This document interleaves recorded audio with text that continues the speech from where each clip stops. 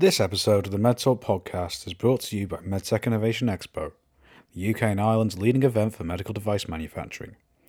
Save the date for MedTech Innovation Expo 2024, taking place on the 5th and 6th of June at the NEC in Birmingham.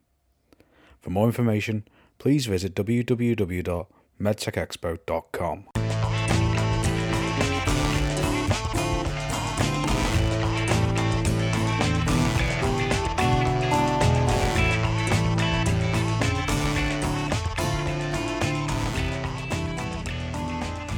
Hello and welcome to this episode of the MedTalk podcast, where we discuss the latest news and issues in life sciences. I'm your host, Olivia Friett, the editor of Medical Plastics News. Today I'm joined by David Regan, CEO of Sona Nanotech, and Darcy Hart, Optics Engineering Director from Minnetronix Medical. Sona Nanotech used Minnetronix to engineer its next-generation targeted hyperthermia cancer therapy light device. So David, could you tell us about this new technology and how does it work? Sure, Olivia. It's gold nanorods are what Sona Nanotech specializes in. We're the only ones who make them in a biocompatible fashion, and that we don't rely on a toxin that's typically used to create these tiny little flecks of gold and turn them into a rod shape. That's called CTAB. Those tiny near atomic scale flecks of gold can do really interesting things, and they've been heavily researched in the last 30 years or so. A ton of research has gone into it around the world on the uses of, obviously, nanotechnology we hear about. Ours in particular, we've found that they can be tuned to an infrared light that can pass non-thermal energy through flesh harmlessly. And once received, those gold nanorods can convert that energy to heat. So we've partnered with our chief scientific officer, Len Pagliaro, who developed this therapy called targeted hyperthermia therapy, which involves an injection of those gold nanorods into the body, which have a tendency to aggregate in cancerous tumors, particular types of cancerous tumors. Once in there, if a light is an infrared light that's tuned to the same wavelength is applied close to them, again, that energy can pass through the flesh harmlessly, get to the nanorods, which can then heat up and kill cancer cells from the inside out. And we do it selectively by just monitoring up to a temperature that will kill cancer cells before it starts to harm healthy cells. Cancer cells are more susceptible to heat than healthy cells. So this is why we're working with Minnetronix in terms of engineering the light device element of it. Gold nanorods is our domain. How does therapy of this device differ from current therapies used to treat cancer? So the issue, of course, with so many of the therapies for cancer is that they do harm. Our goal is to do no harm and yet treat the cancer. It's a precision treatment. It's selective in terms of to which cells it will damage and which it won't, so as to minimize or eliminate the collateral damage associated with it. It's truly the future of where these types of treatments are going. Tons of research being done on them, different applications, but the surgeons and physicians we speak with all say, look, this is not a question of if this type of selective precision therapy is going to happen. It's just a question of when. And you've described this as a second generation device. Could you tell us more about its first generation and what's new to the second? Sure. So our focus for this treatment will be for colorectal cancer as a starting point. From one of the reasons for that is because the therapy lends itself to treating the particular type of tumors found in that type of cancer. Secondly, the current treatments, the current standard of care all too often ends with a complete resection that is done and a very poor quality of life that results. So we think this is a really important area where we can start and make a big impact as a first application. So when we started out on this research, we of course started with small animal studies with mice, and we're treating melanoma in that case. Now that was very simple to do with an LED light. So we would inject the gold nanorods into the animal and then apply a fairly simple LED light that the developer inventor in his MacGyver-esque way was able to create in his garage and serve those purposes quite well. Now, in order to take that from a melanoma small animal study to a large animal colorectal study, we need to be able to get that light energy into a colorectal surgeon's sigmoidoscope or colonoscope. And those devices tend to have cameras in them, but they also have free channels that are available to put in fibers of other types. So in doing so, we knew that we had to move out of the garage and onto much more sophisticated help. We are neophytes at this. We're developers of a new concept, not engineers, optical engineers. So it's a foreign concept, and we needed to go with the best possible partner in that instance. And this is what brought us to our partnership with Minnetronix. So let's discuss the prototyping stage. Was it helpful to spec out a prototype with Minnetronix that had a plan behind it? Yes, clearly that was an important first step, and it's one that Minnetronix was patient with us as we felt our way through the process for the first time. And it is extremely important for us to accelerate and de-risk the project and the process of engineering a light device so that we can get something rudimentary into preclinical trials as quickly as possible. And the whole concept of the startup culture of, fail fast, right? Find out if this works. If this doesn't work, de-risk it. There's no point in doing 2 years of work on a device to find out only when you come out with a perfect device that oh, look, the therapy doesn't work. So that has been the focus on the prototyping stage. And how did you find working with Minnetronix? What was it that made you want to pick them as a partner?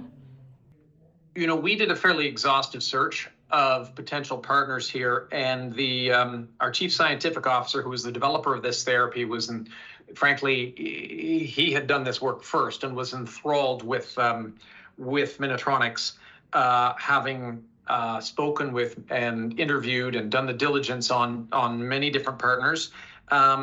Capability in optics was number one. Number two is experience in those types of optical devices that they'd worked on, getting FDA clearances. And there's the research we did showed that there are certainly many that have gone through. So we took great comfort in that. There's also a critical concern, which is a match of not just cultures, but size of organization. If one party's significantly smaller than the other, there just feels like there may not be the attention paid if you're not a repeat customer, et cetera. These were considerations, and so it felt like both the size of Minnetronix relative to us and the culture of the organization there felt like there's something that could really blend and mesh. We're very excited to work with Sona. This is the patient impact for this device when it becomes cleared is really exciting, right? I think we all have experience and know people that colorectal cancer impacts and in a pretty severe way. So I think we're all excited about the patient impact. That's what kind of keeps us excited about the work we do every day. Olivia, that's what drives us. One of the learnings along the way here, however, is also that, there are the number of medical devices that can get cleared by regulators that never actually get into practice is a fairly high percentage. And so for that reason, we're finding it necessary to really engage with the market early on and understand what those user needs are beyond just the science of, how does one treat cancer. There are the commercial realities of getting the therapy embedded in current practices and creating awareness, even of its existence, with the right stakeholders. So lots of work in that realm as well to do, that they're focused on it just as much. This podcast is brought to you by Medical Plastics News, the leading voice in polymer innovation for the medical sector. To read more and to subscribe, visit medicalplasticsnews.com. But what specifically is Minnetronix doing? I'll let Darcy start with that. I'm Sure. always curious to hear from your perspective how you frame it. Right. So Minnetronix is taking the science work that they've done and translating it into something that can become a commercial device in a medical field. The initial work that we're starting with is some proof of viability as the concept translates. There's some significant technical translations between, kind of lab work and the shortcuts or embodiment shifts that you can have in that environment versus the technologies required to move it from what you can do in the lab fairly uncontrolled into something that can be controlled and can be then integrated into something that's a medical device for commercial use. So we're at that early stage of translating that, making sure that those key transitions in technology work and are successful, and then giving them some prototype device to be able to do some studies with, and again verify that the most important thing, the therapy itself, works before we move into the next part, which is going to be designing a device that can be approved by the FDA, submitted, approved, and then deployed into the medical arena.